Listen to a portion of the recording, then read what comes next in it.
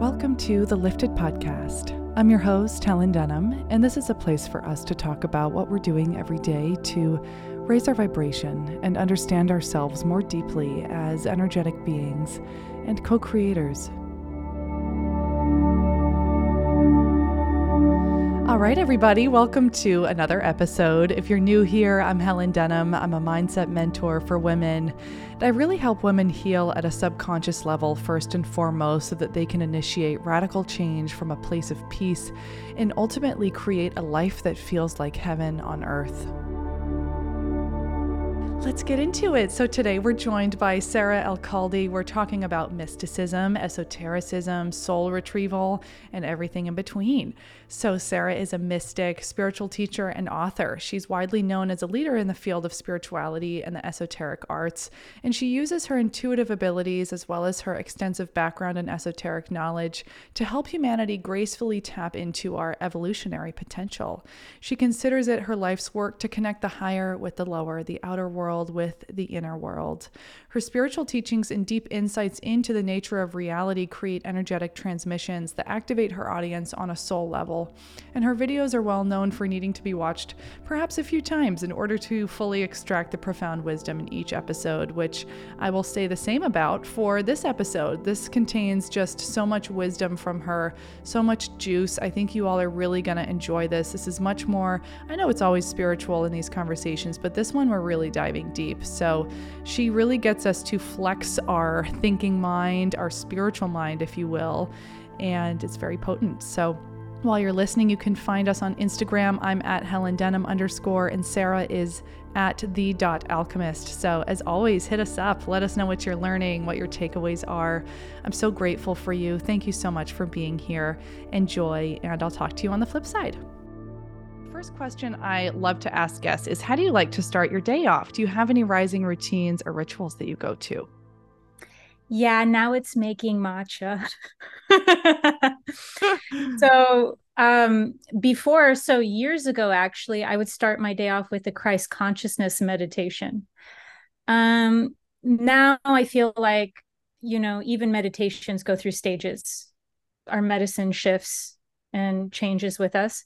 And so now what I really like to do is just start my day off with still ritual, but in this case, it's a lot better than coffee. I'm just excited that I got off the coffee train because I thought that was going to be a lifetime thing.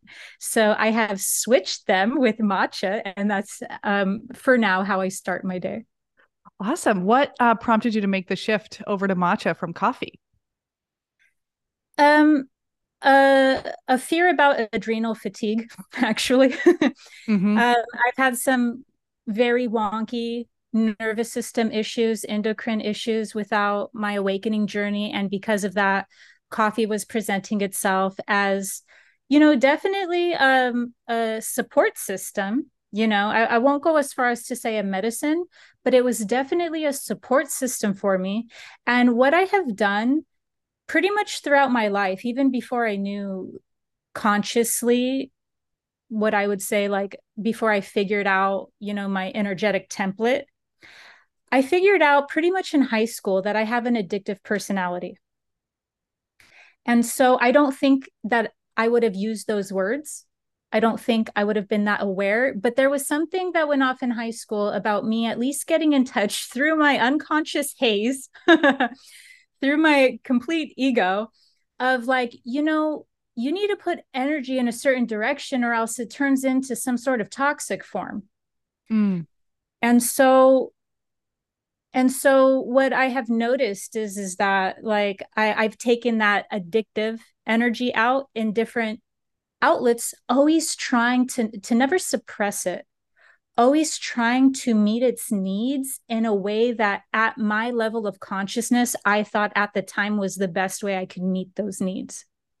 So for instance, what that would look like earlier in my life was poetry at one point, turning that addictive energy that we could call obsession, but it's still its roots are in addiction, into, alchemy, into poetry, and into beauty that is relatable to a certain extent with other people. And then even just having this is going all the way from unconscious to like variables, very small shifts that I consider productive, like drinking alcohol, which is a part of, at least, I don't know where you're based. I'm based in the United States. And here, if you drink just even on the weekends when you're supposed to, quote unquote, you're considered a responsible, healthy adult. Mm-hmm. So I don't drink anymore. But growing up, that's what we did. We drank like fish. And so for me, that shift in noticing this addictive impulse within me ended up me transmuting it into, well, energy drinks. Like always trying to manage this, and then working out. So at one point in my life, I was drawn to working out. So I became a personal trainer. That was a huge outlet, which, did cause some injuries in and of itself, but still was a far more productive outlet for me to channel this type of intensity, this type of energy so I've always, throughout each stage of my life, tried to navigate this energy, knowing that it cannot fully be suppressed, but that I can at least have a healthy outlet to it. And that's even, question unasked, but that's even how I've come into my own gnosis. It's through that intensity or that energy that I've directed in what I would call healthier ways of going, well, I'm going to be curious and study that. Well, I'm going to, and so it's like everything else on this plane of consciousness, there's a polarity to it. We can have a very strong inclination towards any type of specific energy. And then it's how we express that energy from there. And so I know it started off with, how do you start your day off? But for me, it was like going from energy drinks to coffee, and then to decaf, and then to matcha is like, to me, like a hierarchy of health. Absolutely. I always love asking that question because it does open up this flower into like, okay, the deeper parts of self. It gives you a little insight into somebody's life path.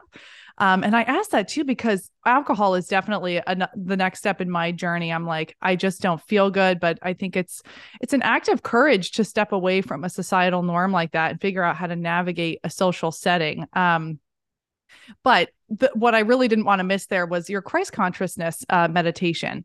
What does that kind of meditation look like for you? Can you take us through what that practice, what that channeling, I guess, is like for you? Yeah, so I actually used to do Sandra Walters. Are you familiar with Sandra Walter? No. She's an ascension guide. And so this was back when, this was about maybe, she might still do them actually, so it might still be available. But I remember I was really into that perhaps maybe like 6 years ago. So I would do these Christ consciousness meditations. They're especially more powerful on Sundays because they're done globally, Mm. twice a day on Sundays. And yeah, they're very powerful. I move, as you can imagine, being a channel myself, I move through stages and cycles of different, I could call them like flavors of consciousness, different, I have a very keen instinct and intuition for gnosis. And so it can come dressed up as a man yowling. It could come dressed up as a very love and light ascension guide. I just know who has gnosis and who doesn't. So to me, I don't really let appearance of whatever or school of thought. I just, I am drawn to gnosis where it lies, and I have that ability to be able to listen to different types of knowledge bases or backgrounds or perceptions of reality, and then from there really see what my own place within that cosmology fits into. So yeah, the Christ consciousness meditations are very powerful. Mm-hmm. Excuse me. How do you differentiate the energy that comes in? So if it's one of your guides or another dimensional being, or how can you tell that it's Christ consciousness coming in, for example? That's a really good question. So, how I can personally tell that it's Christ consciousness coming in is there's a peace and a relaxation. So, even though there's a strong intensity within the energies that are being received, Christ consciousness feels very expansive and kind of like this unconditional love is called many things. We call many things that. Unconditional love has this ability to allow all to be wherever they are at in their own journey, in their own phase of consciousness, and yet still be able to have that higher impulse, have that higher, let's just call it desire or push for consciousness, but in a way where it's not overriding a person's free will. So there's this expansive energy. Basically, what I just said, if it was an equation, it would be like that impulse towards consciousness, because the more a being goes towards consciousness, the less you'd think a collective would be in unconscious suffering, right? There's conscious suffering and then there's unconscious suffering. Conscious suffering is inevitable, but that's where alchemy has the possibility for transmutation. Unconscious suffering is just samsara. We're repeating things and we're calling it fate, and we're really not coming from the higher centers, from our higher knowing. We're not coming from our godhood.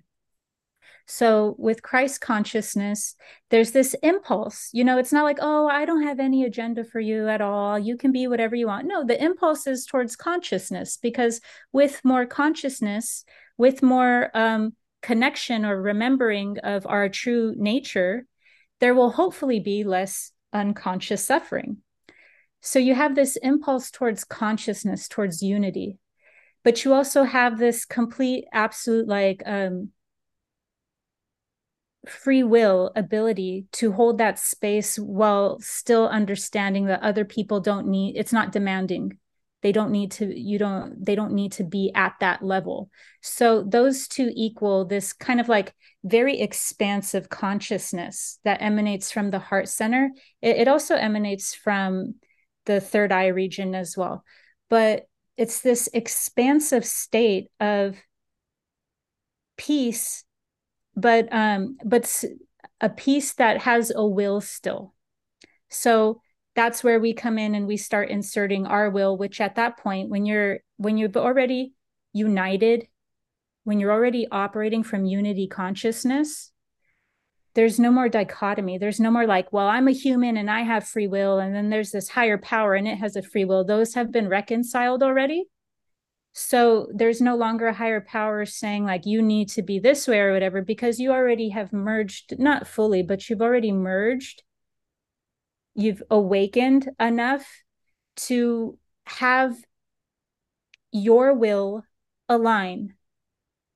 It's kind of like back to the matcha thing. It's like, that's funny that we were talking about that in the beginning, because it's like you get to a point of health where you go, well, I don't want to drink, let's say, coffee. Let's pretend coffee's horrible. Okay, it's not, but let's just pretend it's horrible. When the being goes, for health, I don't resonate with coffee anymore.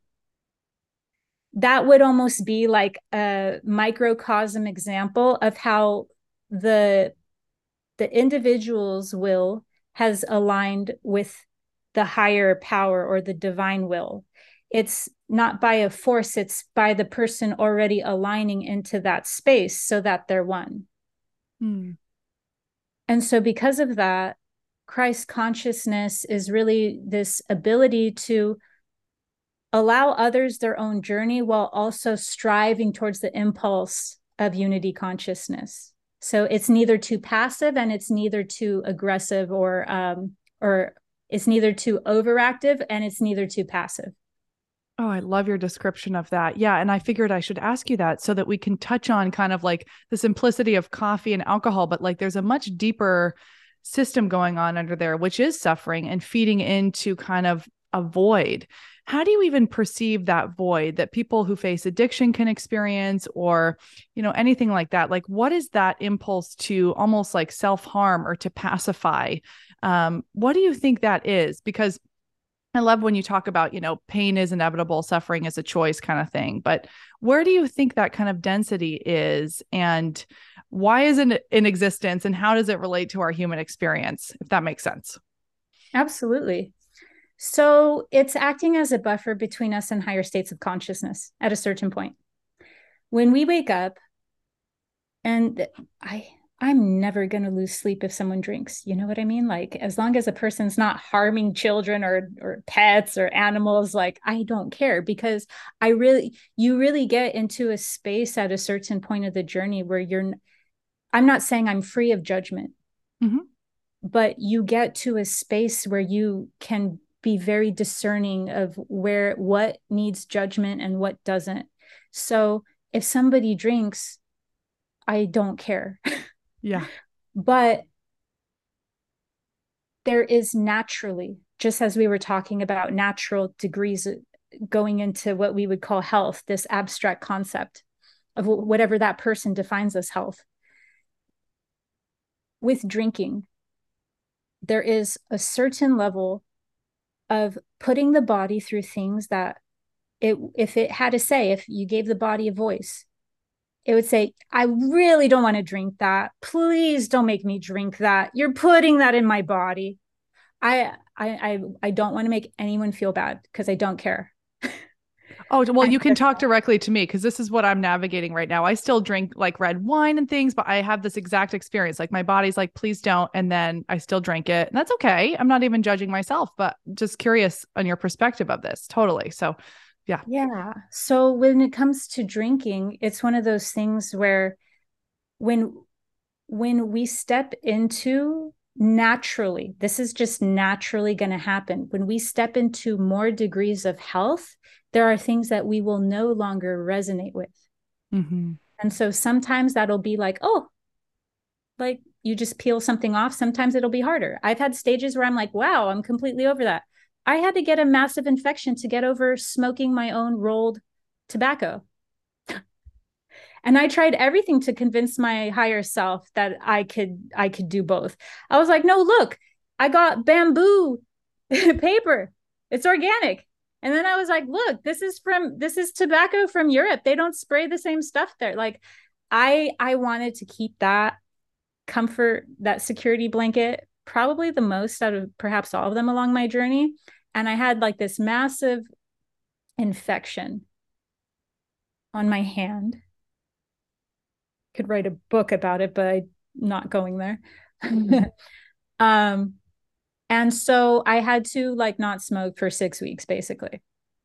So I couldn't roll my own things and go out and look at the moon at night like I love to. But at that point, it wasn't even just at night. It was like, honestly, like every 45 minutes. So it was bad. And so I couldn't for 6 weeks. And then finally, I made up that I could go back to doing it. So I went back and I rolled one and I smoked my little hand rolled tobacco at night, and my lungs burned. Mm-hmm. And then I went, you know what? Whether you want to look at it this way, whether you want to call it grace or not, you have this grace of this window that you were forced into. And now you could take it, or you could train your lungs to like this again. But you didn't really like it in the first place. And I knew that after the 6 weeks.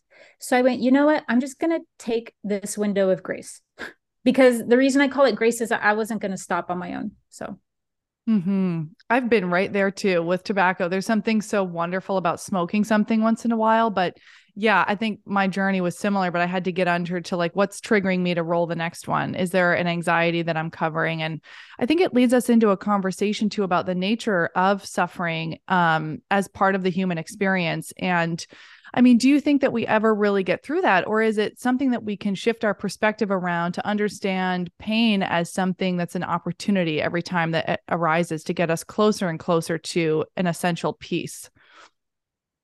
yes, because that's the way that this universe is designed. So I saw this one meme one time that pretty much summed it up. It was like, you got to go inside like you got to pass the dragon, or you got to go in the cave to go get the gold, something like that. And that's how this universe was set up. So there can be different universes that operate under different laws, and that's cool. The hardware of our brain is designed to not even conceptualize other universes. That's why we go like, oh, there's nothing after light. It's like, that's not very humble, you humble people. Yeah. It's just because we cannot conceive, we're not supposed to. Yeah. Why would we be able, then we can't commit to the universe we're in if we can conceive of all these things. So in this universe, it is set up to be light, and light casts a shadow. So the deeper into this universe you go, the darker and denser the shadow goes, because the thicker the polarity, the split happens between that light. And so that is also, go figure, what I'm also calling addiction. The deeper you go into this reality. And that's why another way I told this to the people who I just had on a retreat that week, and they're like, whoa, I was like, samsara is just another word for addiction. Yeah. Like we're all addicted.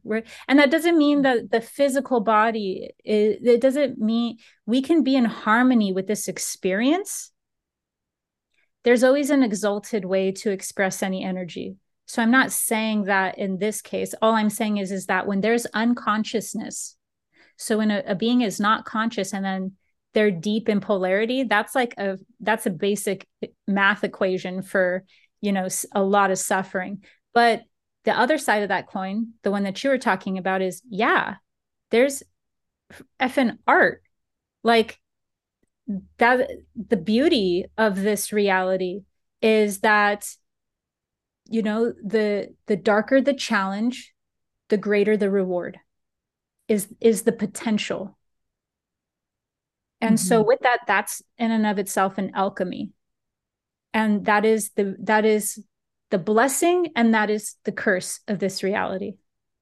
I love how you just phrased that, like that light casts a shadow. Just that simple thing just triggered something in me that was like, yes, absolutely. And it's reminding me of this quote that I was seeing the other day, like pain needs somewhere to live beyond the body. So getting it out into writing, or as you were saying, poetry, like moving your pain through into art. Absolutely. I love that way, that lens of thinking. So I know you talk a lot about mysticism as well. So I'm curious to understand what your perception is of mysticism. Does it differentiate from like spirituality, or like how does it differentiate from religion, spirituality, all these other kind of dimensions? And what does mysticism even mean to you or look like? That's a great question. Mysticism to me looks like direct experience. So everything before what I call gnosis. Gnosis is when you have direct experience. I don't know if you've ever heard of this, perhaps in Eastern traditions, sometimes in specific ones, there would be a guru and they wouldn't even speak. They would just literally be like telepathing information to a person at a certain point. I was like, that'd be a nice gig. Yeah. That also has the potential to be like the emperor is not wearing any clothes, like that's ripe for, Yep. charlatans. But that mysticism to me is when the tricycle wheels have served their purpose. So that's knowledge. We need knowledge. I know spirituality has a mixed reception with knowledge. It's one that's revered, but then it's also one that it's like looked at as like just strictly information that will clutter the mind. Knowledge is different than information. So any type of spiritual structure will always start off with what I call the exoteric. That will be the outer ring of teachings. Those are the ones that we're most familiar with. Even in mysticism, that still applies. So there's these outer rings, and then you could call it an initiation. But in any spiritual system, so right now I'm speaking about mysticism, the deeper you go into that system is supposed to, the main difference with mysticism versus religion is with religion, it's more like there's a mediator and that's the end of the story. With mysticism, you go deeper and deeper into whatever spiritual system it might be in order for the tricycle wheels to eventually be able to come off. That's not a guarantee. That's not a promise, but that's the goal. And once those tricycle wheels are off, the being now can receive information from whatever they want to call it. They could call it their higher self, they could call it their higher power, whatever name they want to give it, God, source. But the goal is to be able to connect with their own direct experience. When we're in direct experience, we could get information now. And if we were told, oh, that symbol meant one thing, in direct experience, we could be told the symbol was that. And nobody might have told a person that. And it's because they're now like mission accomplished. Like they're now able to, they're coming from the unprogrammed being. They're more connected to their soul essence. And because they've developed their soul essence, now they're starting to get back to that telepathing. Now they're just telepathing things. And even if there's not a guru necessarily in front of them, they're being given direct experience. That's what gnosis is. So I operate now from gnosis, but my past was in mystery schools and teachings. And so because of that, I can act like a coherent bridge between logic, reason, and between intuition, or what we would just call mania. Popping in for a moment to chat with you guys about my private one-on-one mentorship series. This is a 2-month-long container with me where we meet on a weekly basis, and it's for the woman who is really ready to initiate big change in her life. If you've set the intention to make a shift and move forward in a big way in your life, but you don't really know how to bring that vision into focus, I understand that feeling. I've been there. I've felt that confusion, that anxiety, lack of direction, and I've learned how to alchemize that discomfort and to change my life completely, which is why I'm here to show you how to do it and give you the tools that helped me completely change my life so that it feels more like heaven on earth and less like this daily struggle. So if you have been feeling like you're struggling with negative self-talk and confidence, if you've been feeling stagnant in your personal evolution, if you need help navigating a major transition in your life, maybe you want to launch a soul-led business but don't know where to start, this is the container for you. This is where I'm going to hold your hand and we're going to get you to a new paradigm in 2 months. And changing our lives really means changing our understanding of self, which is why we're going to be doing deep subconscious work together. We're going to be instilling new habits and beliefs that support your new paradigm, and we're clearing out the old ones that don't support that highest self that you are aligning with and calling in. At the end of the day, you are the guru, and we're just activating that intrinsic part of you. So if you feel like this is in alignment for you and this is really what you need, especially in this new year, just head over to helendenham.com. You will see where you can learn all about the mentorship, and you can book a completely free, non-committal power session with me for 30 minutes where we can get to know each other and decide if this is the right course of action for you. All right, thank you so much for listening, and back to the episode. Gnosis is the first time I've heard this. It's like, so gnosis is like a knowing. Yes, it's exactly. It's knowing. So it's like, well, how do you know? A lot of times people will like almost, don't cry for me, Argentina. I'm fine. I get, recognized. But, there's always a small percentage that are like, well, you're making that up. How did you know that? Like, I've been studying and it's like, you could study a system for a long time and still not develop gnosis. A person can also study a system for a small time and develop gnosis, because in this lifetime, we're not coming into this life with a blank slate. We have momentum. We have, we were high priestess. We're coming into this life with so much, a lot of times we have these things activated and we don't even know how to like drive the vehicle, because we've come in and we might not have the full memory, but that doesn't mean that we don't have the full momentum. So do you find that it's like a remembering that you're going into when you are reaching gnosis, and when you're peeling back these layers, it's almost like a remembering of who you were before you entered this embodiment? Right now, how I've been experiencing it for the past few years has been as the closest word I can call it is a freedom. Mm-hmm.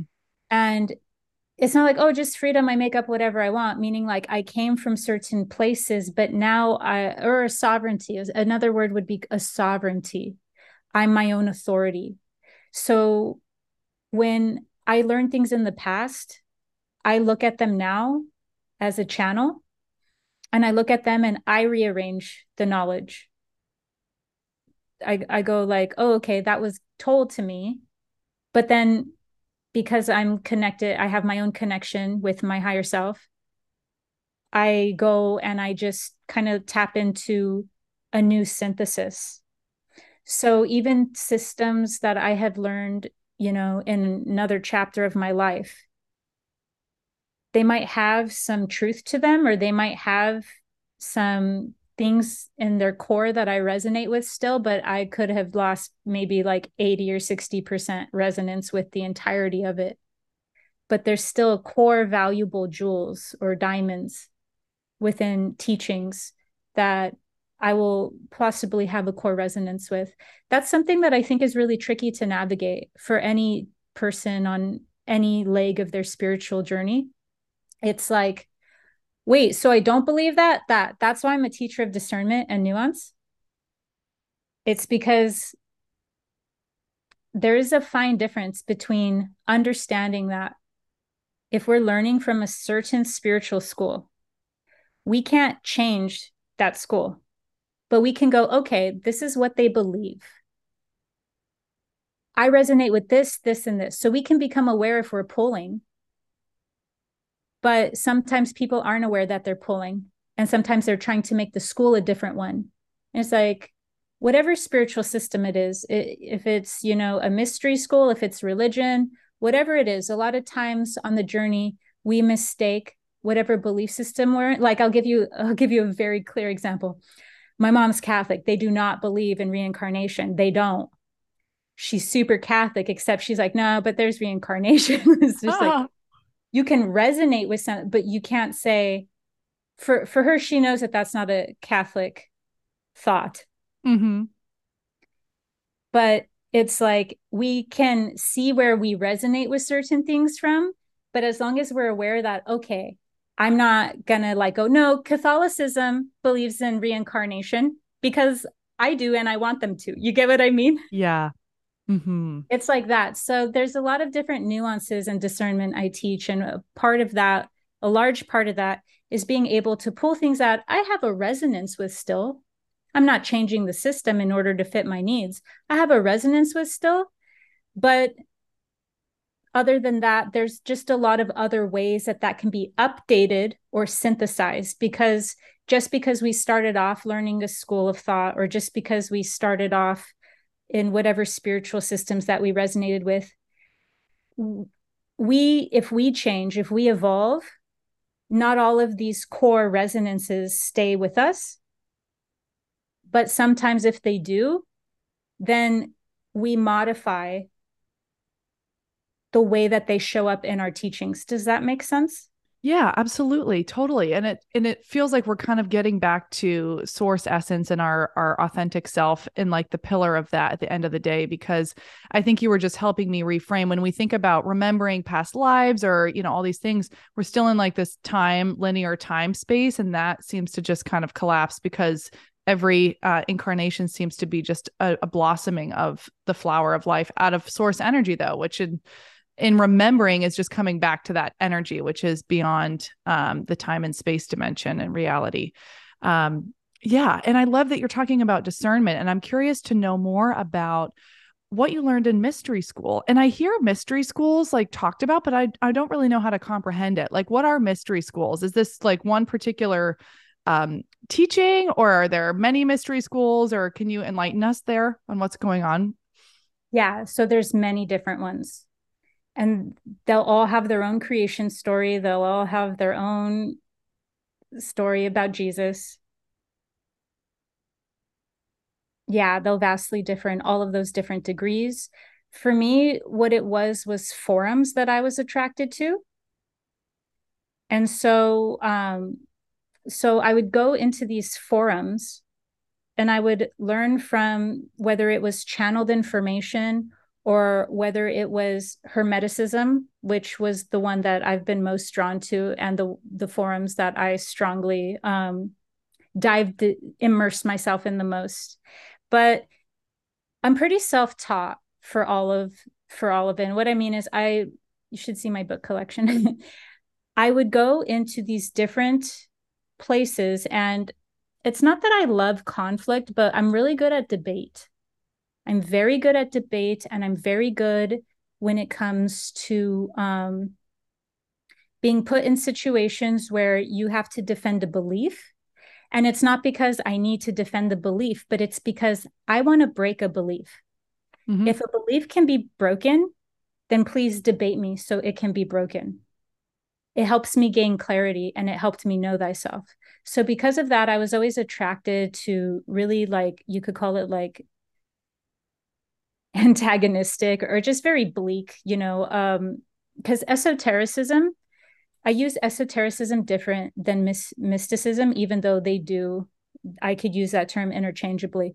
But the reason why I differ in some respects is because mysticism to me is all about being able to attain direct experience.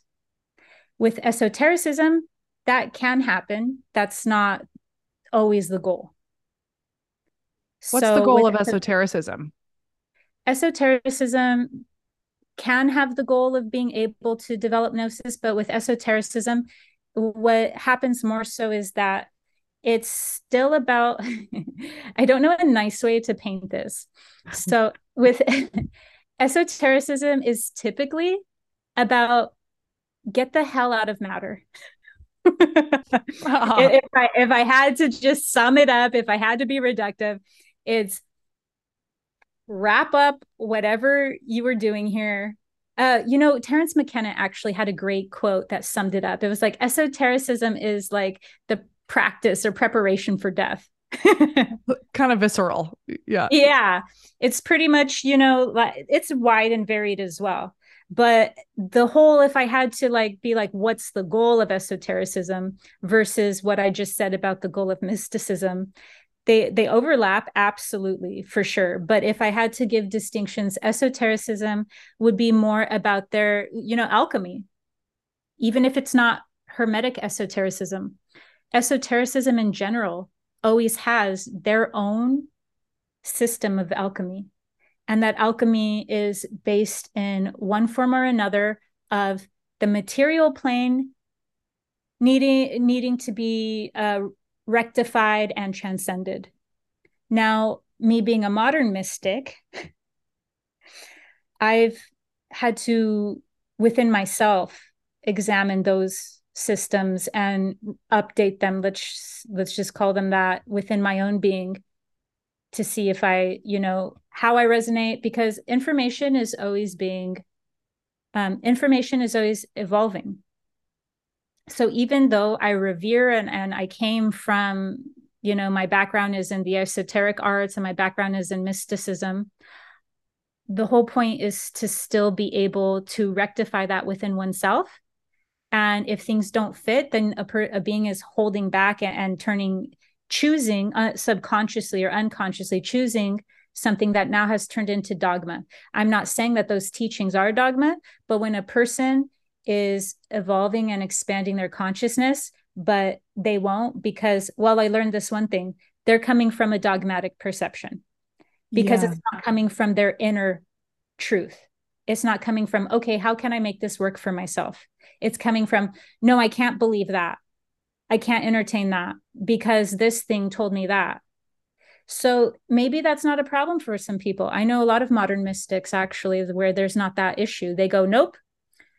For instance, in Gnosticism, I still see people talk about Gnosticism and they act like that's not based in duality.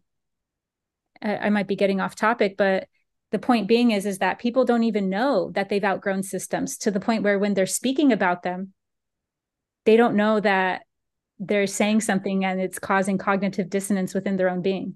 So Yeah. all I'm saying is let's just get it all out and see, like, okay, what do I still agree with? What don't I?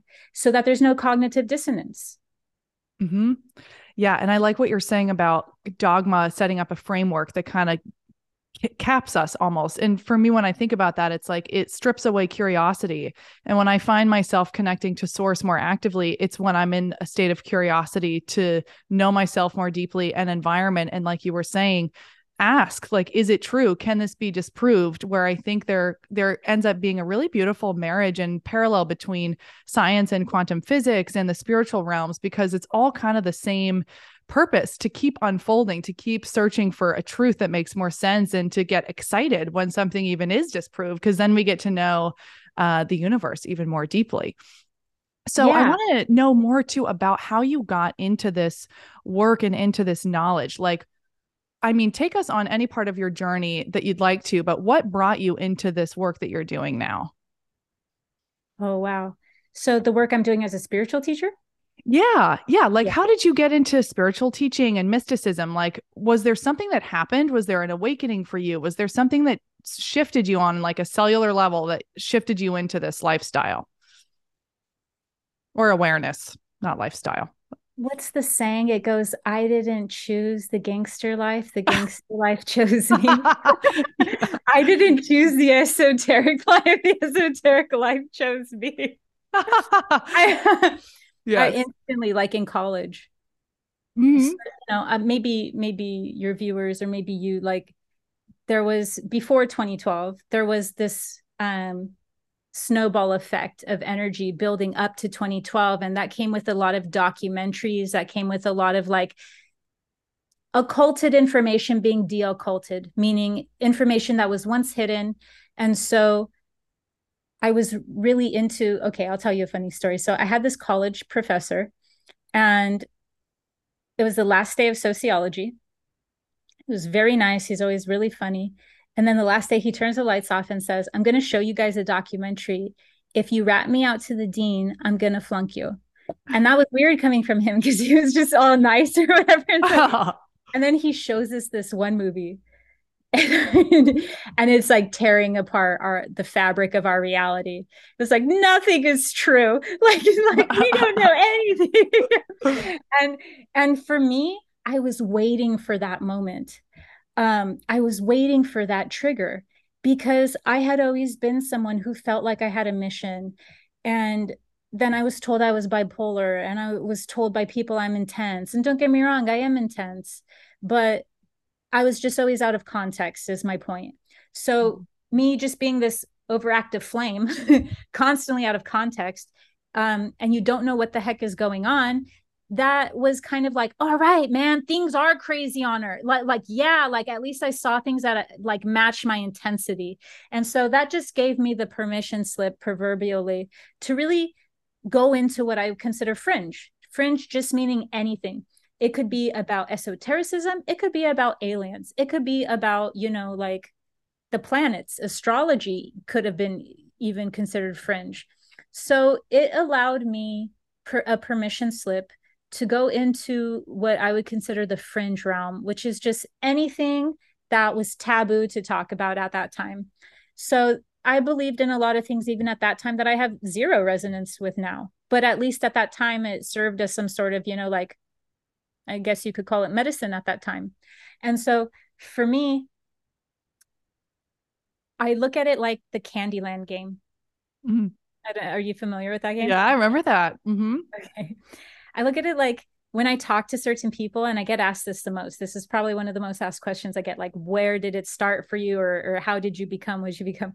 I look at it like I didn't know that other people can start off at a different part of the Candyland. I thought we all just start off in the deep dark forest, and that Hmm. you go from there into, like just more deep dark forest. Like I didn't know I was on a journey. So for me, I was very drawn to the most bleak, to the most, what people would call like depressing aspects of this reality. This is what even this is the concept. I don't know if you've ever heard of the concept like prison planet. Yes, like Slave Planet, like Anunnaki kind of history, all of this. Yeah.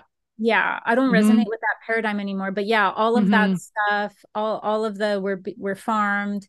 This is how we're farmed. Like anything bleak Yep. you could think of, I'm here for it. I was all about that. And then, so the fact that other people, and this is, I'm impressed. This is by no means anything that I'm dissing. The fact that other people had different experiences where they're like, oh, I started off because like I got into, like sound bowls. And I was like, that's cool. I didn't know sound bowls existed at that time. Yeah. I was like, oh, I couldn't sleep for like years. I was being interacted with.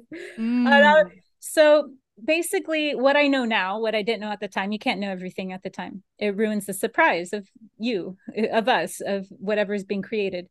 What I didn't know at the time was I was going through a shamanic initiation. Mm. And that's why my soul was always so quote unquote intense and so drawn to the fringe, and had all of the bandwidth in the world for the most desolate and the darkest elements of this reality. It was a shamanic initiation. And so I know now that I went through certain experiences that other people weren't going through, and that I didn't really have a mirror for or a guide for, because that was the shaping into the shaman. Mm. I wouldn't have been as inspired or as motivated to reach out to the different paths that I went down if I hadn't had the type of negative information that I was learning about, and the negative experiences with negative beings that I was having. So all of that led to, a motivation, a desire to not be in that state. And so that's when I got really into soul retrieval work. And I started, I just bought a book off of eBay at that time. It was really cheap. And I was drawn to soul retrievals. I was reading this book about soul retrievals. And then from there, I was really starting to just intuitively piece together. I'm like, wait, esotericism is saying these things about these belief systems. Soul retrieval kind of fits in, even though nobody gave me that permission slip or made that connection for me. I went, if esotericism is all about developing the soul, that's what esotericism, that's one of their huge goals, is developing the soul. If the essence of the being doesn't have strong, if the soul doesn't have strong essence you could look at as like the material, like our divine material, our original nature. Mm-hmm. If the being doesn't have strong essence, then the being won't have enough soul. They won't be in a phase of development of their soul enough to be able to whatever the end goal is. If the end goal is merged with their higher self, merged with the divine, there's a lot more bleak belief systems that go deeper into why the soul is needed to get at that state. But there's all just one way or another this need for the soul to be in a more developed state. And so I made my own little connections in the time there, going like, well, soul retrieval kind of seems, even though it's from different belief systems, different, everything, the shamanic act of soul retrieval is probably would help soul development. Mm-hmm. So I don't know if this helps, but I'm a projector in human design. Me too. Mm-hmm. Oh, cool. So and what's your sun sign, by the way, while we're at that? Leo. You're Leo. Cool. I'm Leo, a Cancer. sun and moon. Oh, cool. Love well, this. I'm on the cusp. Mm-hmm. So I'm on the cusp of oscillation with Cancer. Awesome.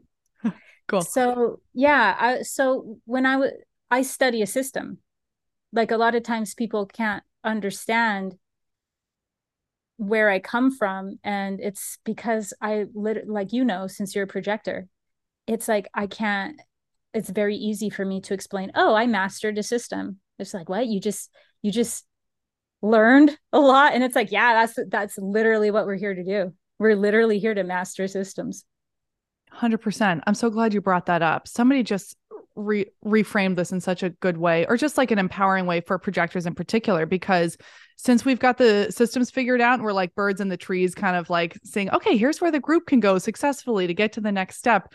That can be a little off-putting or intimidating to people to come in contact with, because they're it's just like, why don't I know that? It's like, it's okay, you're a master at these other places. So the projector like wound of being seen and witnessed and being able to be maybe a step ahead of the group just objectively, is a wounding I've been working through as well. But I love that you're also bringing up like, I love that your college professor showed you that movie. And that's something I miss about college is like debate and just getting those conversations going and having like a social discourse kind of in a classroom. But I so relate to your curiosity of the darkness and all of these occult stories and all of these things. And I had the very similar situation. I just started to study this. And then my journey was then into plant medicine and mushrooms and experiences with extra dimensional beings that came through. And just one night, really, I had a dark experience with kind of a darker being that showed up at my window. And I had to just be like, okay, that was my first experience. But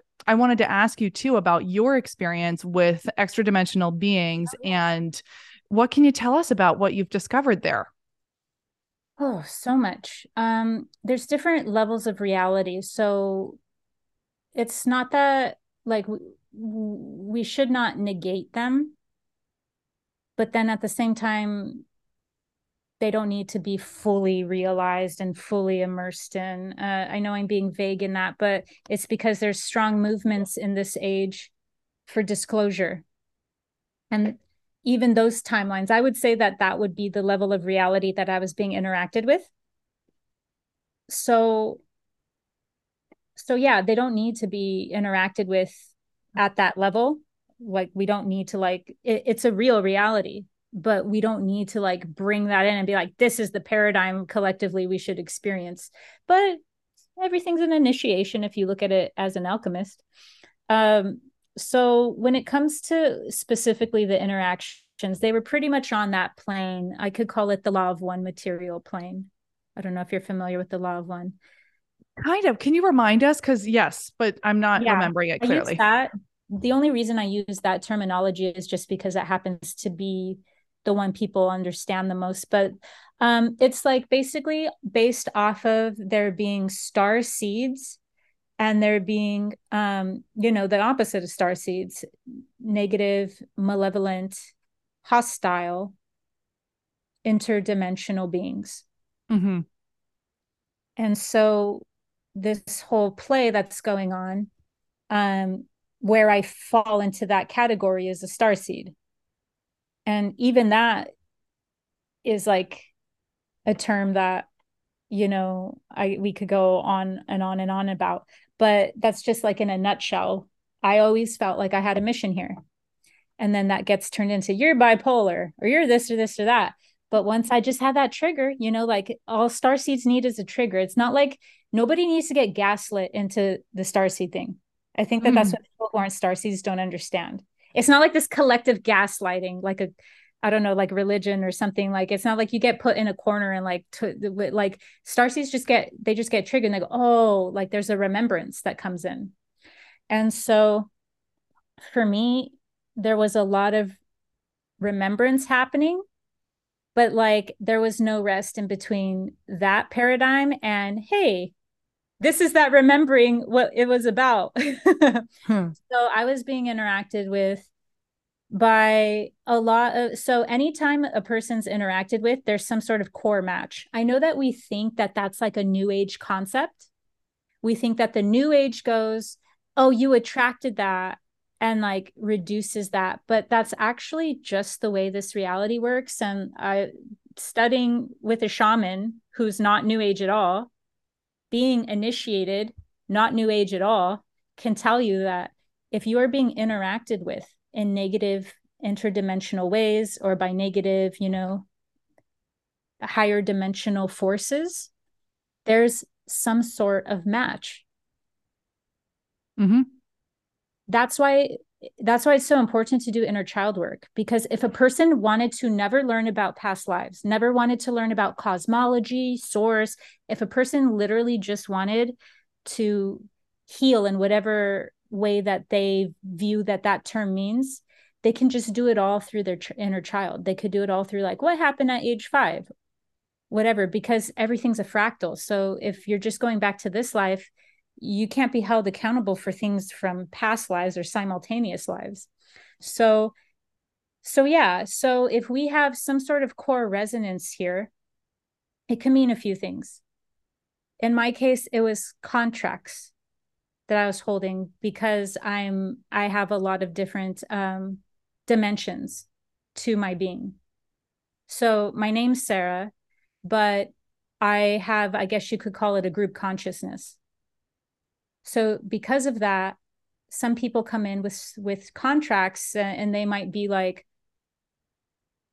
wow, that's like a really heavy to know that a person has an aspect of their oversoul or an aspect of themselves that's in a completely different experience.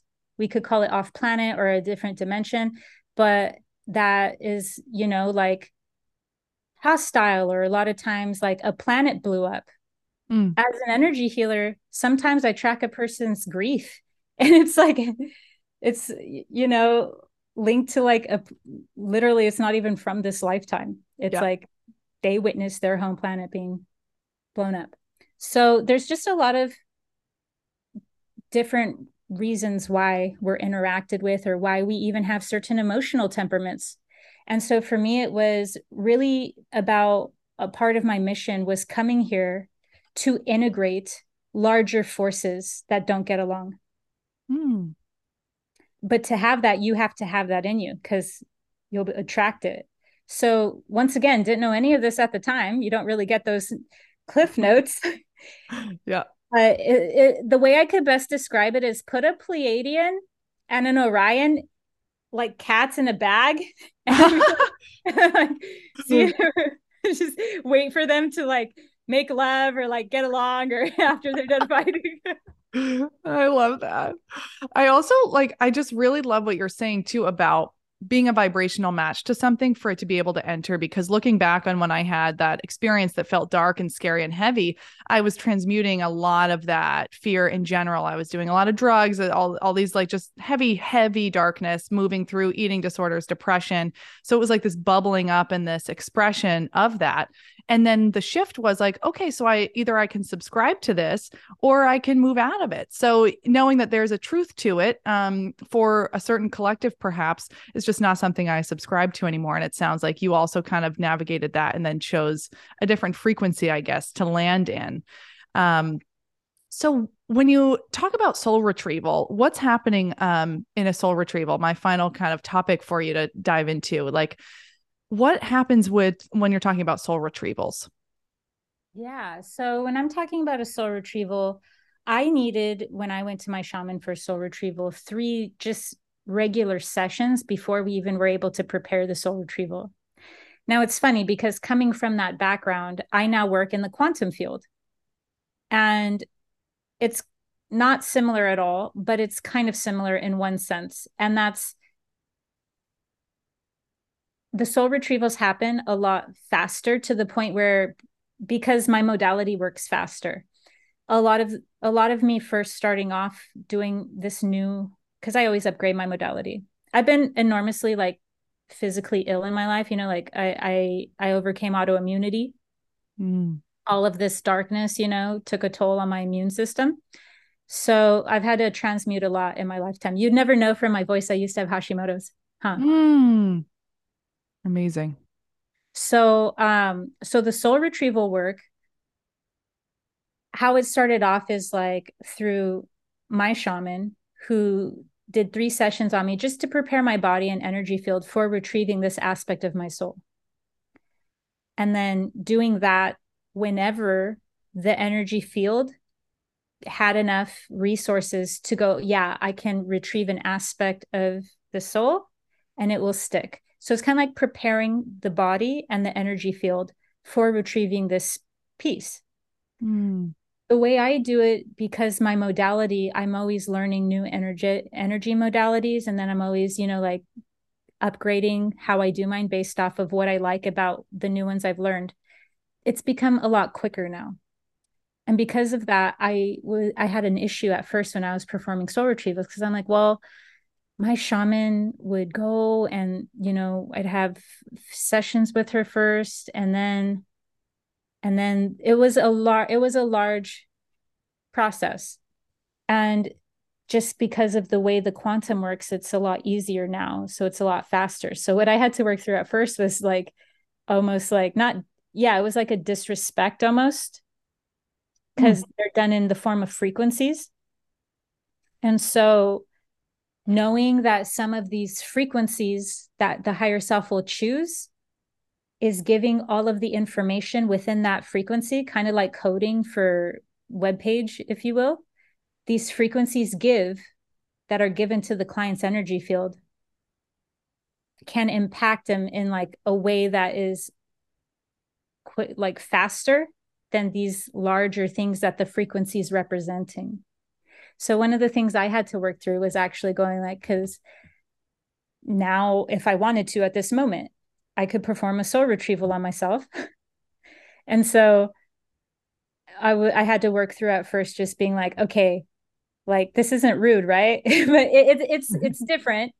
That's Yeah. how quantum modalities are moving into, whether it's mine or someone else's. We're all doing things in the quantum field now, but the shamanic field is fourth dimensional. The quantum field is fifth dimensional and above. Mm. So because of that, um, a shamanic soul retrieval is done in a completely different way by a shaman than it would be from a quantum practitioner. Fascinating. Fascinating. I'm really resonating with this. I've been working with a shaman for about 6 months now, and we've been talking about the same theme, soul fragmentation when trauma occurs, especially in childhood. And one of the rituals he gave me to do was just to prepare a meal for the childhood self, the fragmented, to invite them home, knowing that it was safe to come home to the body. So I find that, I don't know if you find the same thing with my clients, myself, that sometimes the heaviest emotions start to come up when we're in a really good place in life, because our whole system is saying it's safe to come home. It's safe to experience or bring up what's coming through. I'm ready to process this, and it's okay. We'll get through it. So I always try to encourage people, like, even if darkness starts to come up or a memory gets triggered or trauma comes up, like, what a blessing it is to have it come through now when you're in a place of safety and can move it through. So I wonder if you find the same thing. Absolutely. Yeah. Oh, absolutely. Like it'll be like, what? Like it's like just there'll be times where I know that I have like a deep grief. Hmm. And I'm like, all right, this has served me. And I'm not saying I chose it to create art, but it inspired me to create art as a way to exercise it, and integrate it. But then I'll be like, all right, like this isn't even from this life, you know? And then I'm like, this is deep. It goes Yeah. back to those contracts I told you that healing on a collective. But it's funny because the times in my life where I'm like the best is when technically a person has enough resources to be able to have these things move forward. And so there's this not bittersweet, but there's this like a conundrum a paradox, if you will, to where everything really just happens in layers. That's really what's going on. But it is funny how when a being has enough resources to process something, that's them finally having things move forward into their conscious mind that they did not have the wherewithal before to process. So I definitely feel you on that. There is this like, but I'm fine. I'm doing well. It's like bam.